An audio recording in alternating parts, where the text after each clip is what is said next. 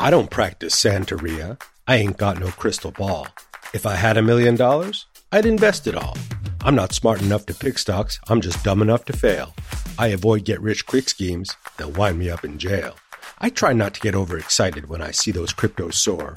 I know there's a bubble beneath them, making us want them even more. I'm just trying to stay in balance, let compounding do the rest, make my allocations automatic, while I ride the Investopedia Express. The choppy winds of spring continue to impact the U.S. equity and cryptocurrency markets, and while stocks are stuck in a trading range, Bitcoin and its brethren are in the spin cycle. We'll break it down later in the show. And we go inside the crime of the century as we uncover how Bernie Madoff defrauded 270,000 investors in a $65 billion Ponzi scheme that went on for decades. Jim Campbell, the author of Madoff Talks and one of the only journalists to have extensively interviewed Madoff while he was incarcerated, joins the show to break down how Madoff got away with it, who helped him do it, and why it could happen again. But first, let's dig in.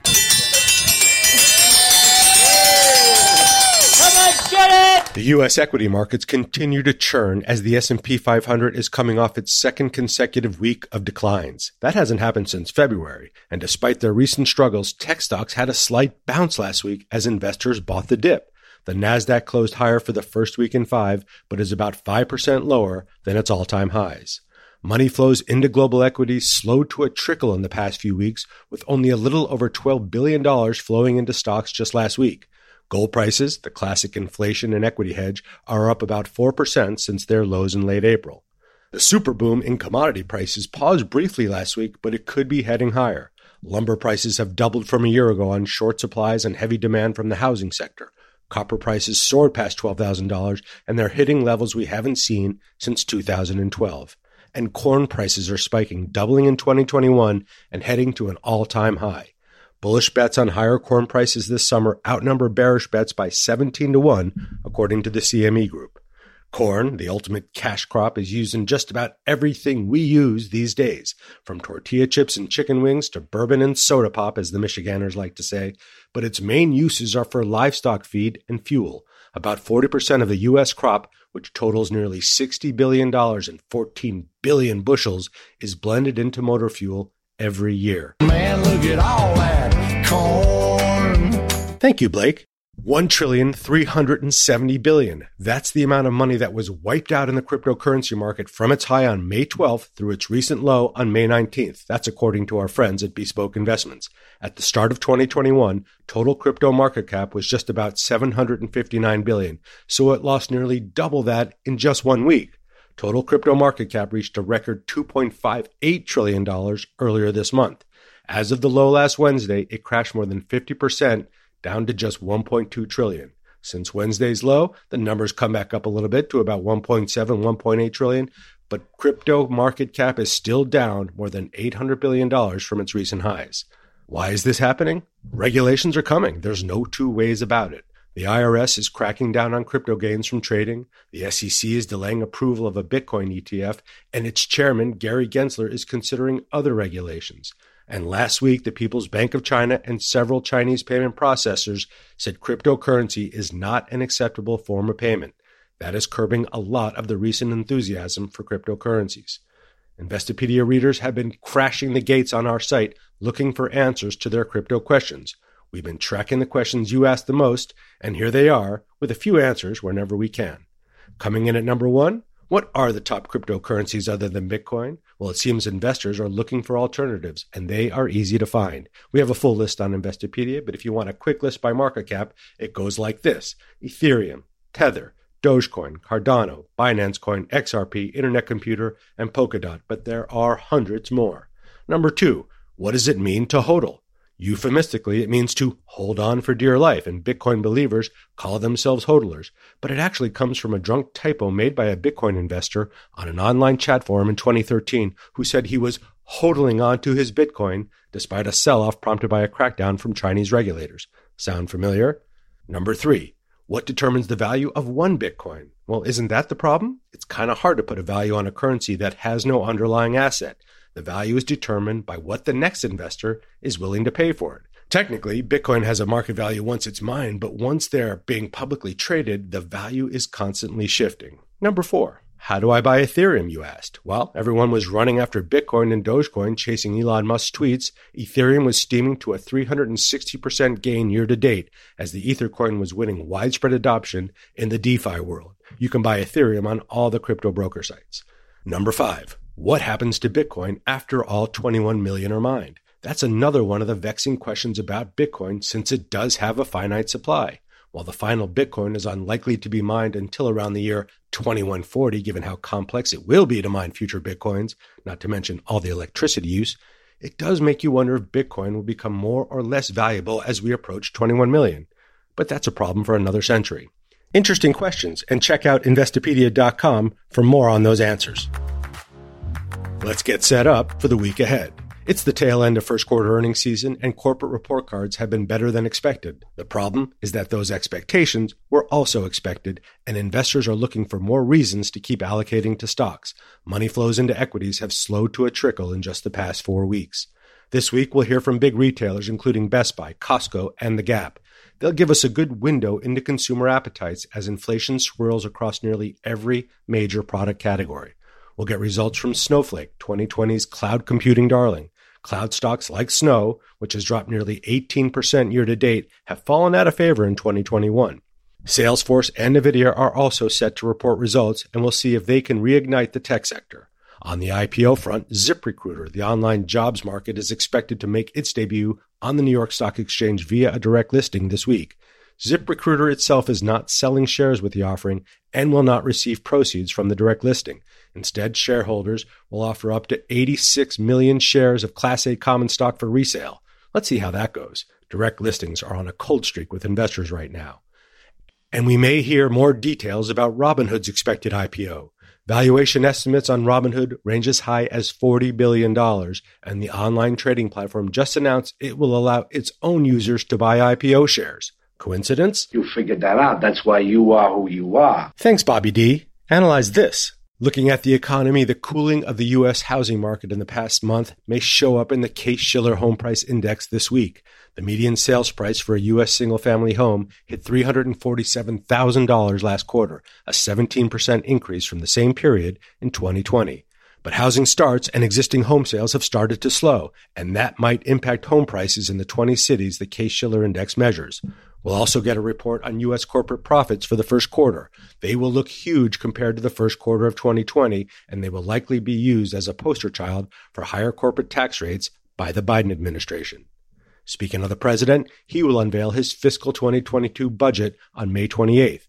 The Biden administration released a skinny version of the budget back in April. It proposed $769 billion in non-defense discretionary funding in fiscal year 2022. That's a 16% increase over last year. It also proposes $753 billion for national defense programs.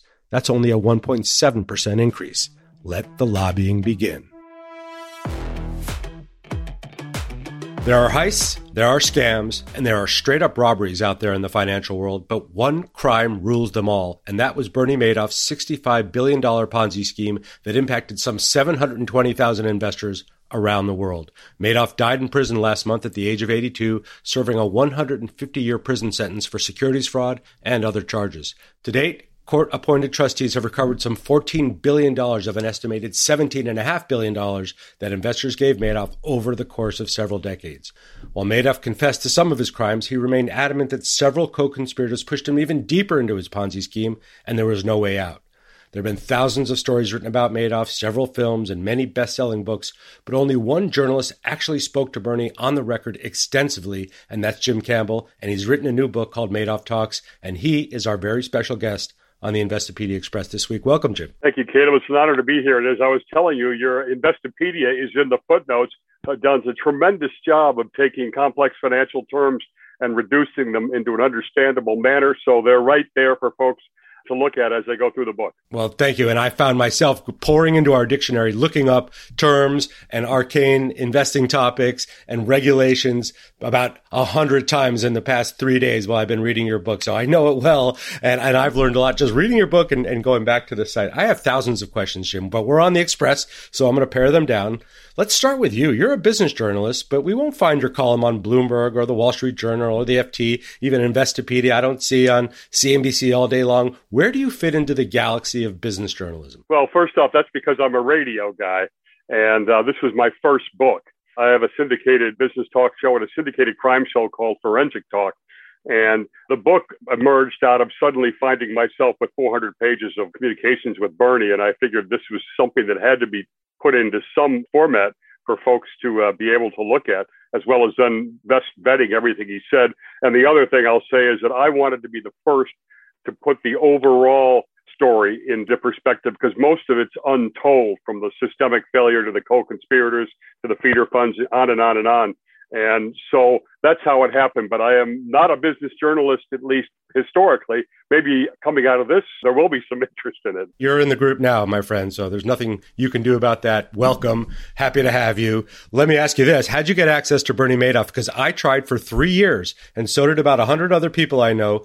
But you've made a career out of speaking to big shots who run afoul of the law, like Dennis Kozlowski, Eliot Spitzer. How did you get to Bernie? My news director in the Greenwich station is always joking, you have to be in jail to get on my show. Actually, very fortuitously, I was doing an interview with Laurie Sandel, who wrote a book that the family had cooperated with, meaning Andrew and his girlfriend, Catherine, mainly. They had Ruth in it, but she didn't really want to be, and she didn't like how she was portrayed.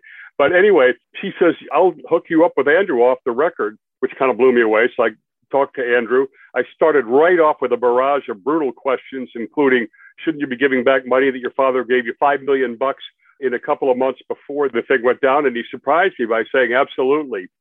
We talked for a bit, and the show I was doing was live. He said, I'm going to watch tomorrow, Jim, to see that you're saying what you're saying now. He felt comfortable. Fortuitous coincidence number two, his mother was moving from Florida to Old Greenwich, where I live. I said, I'll take her to lunch. Took her to lunch. She walked into the restaurant in December, cold day, no one around, had sunglasses on, even kept them on for the first part of lunch, I guess. Proceeded to eat a chef's salad like she hadn't eaten in 3 weeks, and then was totally open, honest, good chemistry. We walked out of there. I said, can I get a picture? She said, you're wired, aren't you? And once I convinced her that wasn't true, she introduced me to Bernie, and the rest is history. So describe to me the feeling of when you first spoke to Bernie on the phone from the prison where he was incarcerated in North Carolina. What was that like? First off, I got to disclose 100%. The prison vetoed me visiting him, so I did not get to see him. And you cannot legally tape phone calls on the prison system, nor go beyond 15 minutes. So our relationship was these long handwritten letters and then emails. His first handwritten letter, which was on the CBS Sunday morning news show that Jim Axelrod was blown away, was, my wife and my son have said you're a sincere person, so I'm going to talk to you. I think you can help dispel the myths and misperceptions around this case. I'm not sure I fulfilled that very well for him, but that's what started it. I said, Bernie, I'm going to bet every single word you said for the truth. You can talk to history through me, but I'm going to bet every word. He said, Jim, I accept those terms. And we went from there. Unbelievable. Bernie was a successful market maker. He was an innovator in electronic trading. He was successful on Wall Street. He was doing really, really well. What made him turn to crime based on your reporting and based on your conversations with him? And you're 100% right. His business was worth $3 billion at peak, exclusive of the hedge fund, which was the Ponzi scheme. And this was the big deal. Bernie maintained to me that the Ponzi scheme started in 1992. He told me a story he'd never told anybody else, and it's one that you might think there was some logic to. I got a great business. I got in trouble. I lost some money. I'm going to double down like a gambler's mistake, and we'll get it back, and no one will ever know. He told me that story. That was different than what he'd even told his own lawyer, who he allowed me to have waived attorney-client privilege. The fact is that when you uncover this, look at the forensics that were done, my own investigation, the Southern District of New York, the SIPC bankruptcy trustee, it looks like he started this thing side by side at the same time. The 19th floor of the Lipstick Building, top graduates, and you already alluded to it, top level of innovative technology, 17th floor high school, unsophisticated graduates who he could manipulate, and an archaic IBM AS400 that was obsolete as of the 1980s. One mind, compartmentalized, able to run one of the cleanest businesses on Wall Street and one of the biggest criminal enterprises side by side, probably likely the whole time he was in business. Early 70s probably started, maybe late 60s even. Right, on that 17th floor or whatever, they were faking trades. They were creating fake statements, literally photocopying, pasting, making Xeroxes, and doing it over the course of decades, according to your reporting. At one point, Bernie was the chairman of the NASDAQ. He's helping to build the rules and regulations that are going to govern electronic trading, right? We were at the advent of electronic trading, yet he was living this duplicitous life, running this enormous Ponzi scheme. Did his knowledge of the system serve as his superpower to commit this fraud? Yes. In fact, you're also going to get a prime motivation, which was not greed. He had built up great credibility with the regulators. He designed his systems particularly to ensure his customers got best price execution, which with payment for order flow, as you know, it's a controversial thing right now with Robinhood. Often does not happen. And Robinhood was sanctioned for that. So he's built all this credibility up. And I think his mindset was this way: innovative, cost control. I'm making money up and down on commissions in the market maker. Fit his profile perfectly. Comes over here, starts with 24 family and friends. Oh my God, I'm not going to make money on every trade. And he couldn't take it, couldn't psychically deal with it, and really stopped trading pretty soon after that. And recovered even a small IPO loss of $30,000, which gave his investors a sense, I'm not going to lose money with this guy. He covers us when we lose. And I think that's what it was, a poor fit. And you're exactly right. The guys from the 17th had no idea what they were doing. They thought backdating trades was kosher. Trades were going on in Europe, so they were just entering it for data purposes. The amount of detail you dig up in the book, like the notes alone are a masterclass in forensic accounting and business journalism. So if folks want to learn how to really do that, read the back of the book, as it is insane. But you write, the public Madoff was an industry leader in regulatory compliance and placing customers' interests first. The private Madoff was building this biggest criminal enterprise in Wall Street history. How could he have these two lives? And he was making a lot of money and spending a lot of money too. All I can say is that this psychic problem with losses and the need, Bernie would describe himself, as often narcissists do, as a victim. I had these greedy, relentless investors. I had to deliver. I always had to please. I had to give my sons money when I had no cash at the time. And he saw himself as always having to deliver, that there was no reason that he could ever say, hold it back, can't do that, here's a loss. He could have lost, Caleb. He could have said, oh my God, the market's down 40% by the end of 2008. That would provide him a convenient excuse to get rid of 40% of the money he didn't have. Couldn't do that. He showed gains actually in December of 2008. He was driven by protecting his name and the market-making business. He would never accept that the market-making business was anything but 100% honest. Even after I found that they'd uncovered he laundered $800 million of stolen Ponzi money from the JP Morgan 703 account in the back door through the trading P&Ls upstairs. He's investigated several times by the SEC, but as you write, he had them chasing the wrong rabbit. They came to the office like 5 or 6 times. Explain what you meant by that. Brilliantly exploited the silos, particularly back then, which is broker-dealer examiners understand exactly how to trace trades and how to look at broker-dealers. They do not know how to look for Ponzi schemes, and they don't touch the investment advisory side of the business, which will surprise people. When you think that Merrill Lynch has got one, they've got a broker-dealer side, you assume they're examining the whole deal. No, investment advisory examiners look at that part of the business.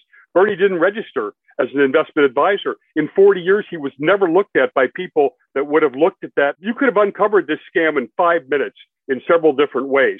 He exploited that silo. The other thing he did was no one in the firm was allowed to talk to the SEC except for himself and his right hand, we call the chief fraud perpetuating officer. No one else. Now, where else on Wall Street, first of all, does the CEO sit with basically entry-level lawyers that are sitting there doing examinations and let nobody in the firm, including his compliance heads, which was his brother. And they would catch him in lies, contradictions, not delivering reports, and never follow through. Amazing. He was adamant, Madoff, to you and to the public that his family wasn't involved except his brother.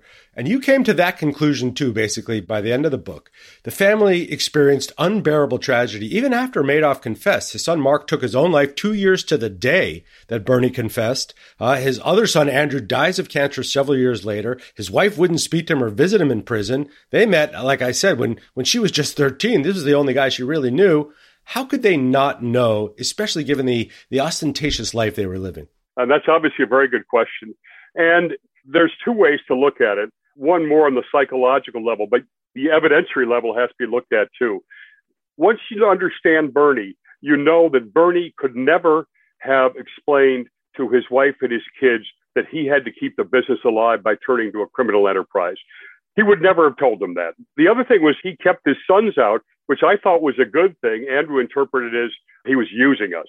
Then you look at their behavior. The boys turned him in the minute they heard him. They didn't stop and hide their money or cover up or say, let's delay a week. They went to the feds and turned him in instantly. Andrew never said another word to him his whole life. Even when I said, talk to him for your own closure. Nope, he's dead to me. And I asked Ruth, what the heck did you say when he told him? And she said, what's a Ponzi scheme? Now, on the other hand, when I found Ruth was still balancing the 703 account 1 year before it went down, and Andrew ran the market maker that $800 million went through, I had to do a lot of investigation of myself. I ended up luckily finding the one guy in the firm who I could trust, who saw the P&Ls, who could explain what was really going on there. I do not think that they knew and were complicit, but let's be complete. They used that firm as a private piggy bank, and it was a private firm, but it was excessive. And that doesn't mean they're indicative of them knowing of the crime, but it's indicative of getting to a point where they were just stripping money out of that firm. Madoff spoke to you about 4 people who abetted his crimes and pushed him even deeper into this web of deceit. Briefly, who were they, and were any of these folks charged with a crime? Okay, Jeffrey Pickauer, Norm Levy, Carl Shapiro, and Stanley Chase. And the big guy was Pickauer, right? Pickauer took $7 billion out of the crime. Most people have never heard of him. And of course, when they hear it's 9 times what Bernie stole, it blows their mind away. He grew to detest Pickauer because Pickauer obviously grew to be able to extort his returns. And it reached a stage where he called Bernie or Bernie's right-hand admin and just dictated what his gains were, and then called up 6 months later to dictate what his losses are to get tax losses to cover things up. Stanley Chase, the smallest guy, even became a feeder fund. So he was making, Bernie passed all those fees on. And I just couldn't get over. He said, I don't want to know what the split strike conversion strategy is. I don't understand it. I just want no loss. That's it. Meanwhile, this guy was selling this fund to other people, basically admitting he had no clue what was going on and there could be no losses. These 4 guys, I call this a reverse Robin Hood because Bernie had a lot of average net worthers who put money in over 30, 40 years. They were not wealthy guys. They became wealthy building it up. What Bernie was doing then was giving them a fake return, 11, 12, 15%, and giving these big 4 and his oldest customers 30, 40% or more. He was taking money from his poorer investors and giving it to his richer, like a reverse Robin Hood. Not one of them was ever prosecuted criminally. And what this was, aside from a Ponzi scheme, was a tax fraud scheme. And that's what these guys benefited from. And that was never investigated by the Justice Department for some reason. Yeah, they were chasing what they thought was the whale, which was the Ponzi scheme. Exactly. But because they were making so much money, they needed to commit tax fraud to reduce their gains some way and take the sting out. Bernie was taking money up until the day he confessed, as you write. Was he pathological, or did he still think he could get away with it, or was he just in so deep, he's scrambling, holding on to the cliff with his bare fingers? It's kind of a combination of all those, because he knew he did not want to be perp walked out of that firm. He knew they were running out of money. And he actually had a date in mind where he was going to default on a $250 million redemption to an overseas feeder fund called Optimal. And so it was all set up. It was even going to be near Christmas because the deposits would be delayed by vacation days. He could get his firm through it without their Christmas being ruined. And then he would go away and get arrested. He was going to tell his family then, and he was going to tell Ike Sorkin, his lawyers, so he understood how to get arrested. He panicked, couldn't do it, freaked out. And before they could cover it up, they were going to destroy everything. He had basically a nervous breakdown almost in his office and confessed. He could never admit that this thing was going to be a failure. So he was taking money right up until the thing closed, including trying to get money out of the fund that he was going to default on at the end of December. Just desperate. And as you write, and as we've seen in the depictions in the movies, he's laying on his back in his office completely in a panic attack and can't move, or he's staring out the window. So he knew it was winding down. Real briefly, I know this is super hard to do, and you do it so well in the book, but how did this Ponzi scheme work with the feeder funds and the money from the big investors? Just give us the basics of how he put this thing together, because it's complicated, but it's actually not that complicated when you look at how you put it together. It's actually a Jewish affinity crime. 85% of his investors and the Jewish charities that were wiped out. So it was right off the bat based on trust. I could never find a victim or even on the 19th floor, the sophisticated traders who understood what his strategy really was, even though it's conceptually very simple. Then he moves to these feeder funds when he scales this up to in what I call a major scale Ponzi scheme from the account by account basis. And he gave these feeder funds, he passed on the fees, which anybody who knows a hedge fund manager would never do that. And the feeders basically take 1% off the top for sending the funds to them, passed all of that on to them and didn't allow any due diligence. Okay. Most of the time, a lot of the time, didn't even explain where their money was going or that it was undiversified. Sent it in, and then Bernie maintained custody of the assets, which is another huge no-no that should not have been allowed, so that he basically could do whatever he wanted with the money. He commingled it in the 703 account at JP Morgan. That account, by the way, it should have been easy to uncover because you got to have counterparties and dividend payments coming in on an equity strategy. Not $1 to a counterparty, not $1 of a dividend ever. The same thing, the trade should have been clearing through the DTC, the Depository Trust Clearing. And Bernie gave them on a Friday night his account number, which was 646. And every trade in the market maker could go through there. Not one from the IA Investment Advisory. The SEC didn't make the phone call. Then it was all automated off this computer. They would take prices and off the tapes of the legitimate business, right? And then run it through there and basically hand out baskets of money. Caleb had $250,000 showing in his statement. So you would get 5 baskets if that was $250,000 that would be bought and sold back and forth. You'd get this beautiful statement, highly detailed, listing all the securities, all the confirms in beautiful chronological order. Though if you look closely, a lot of them didn't have a commission in the commission box, even though he waived all those fees, right? Because he said he was taking commissions to cover up that he was actually running the fund. So the statements were fake. The trades were totally fake. The prices were often outside the pricing range of the given days. There were some days the exchange wasn't open. So there were all kinds of ways that it could have been uncovered, but people didn't understand it. And it was trust Bernie. Trust Bernie. He's the Jewish T-bill. He secures the government bonds. And basically, that's how you get away with it. And by the way, absent the 2008 crash, he might be in business today. Yeah, absolutely. So the fact that it happens in the wake or in the middle of that probably helped blow this up a lot. And there were people that were blowing whistles. Harry Markopolos is one of them. There were others that were trying to blow the whistle on him. Nobody ever raised it to the level where the SEC was looking at that. So the question is, and you address this in the book, could it happen again? And it's a weird question, Jim, because Ponzi schemes happen all the time. I read about them all the time. The SEC puts out alerts.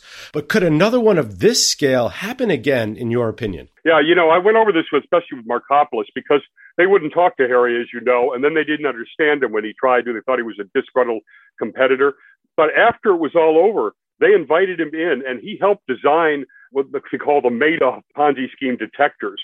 He says there are about 90% probability that they'll nail one now, but he says that if there is an offshore version of Bernie, it could happen again. And as you know, one of Bernie's, or as you may know, in the book, Bernie claims there's a lot of untold fraud in offshore hedge fund money that's unreported. And he thinks he thought that was an unheralded scandal. That's the only way. On the other ways, the SEC is basically, people think it's there to protect them, but actually it comes in after the mess is made and cleans it up.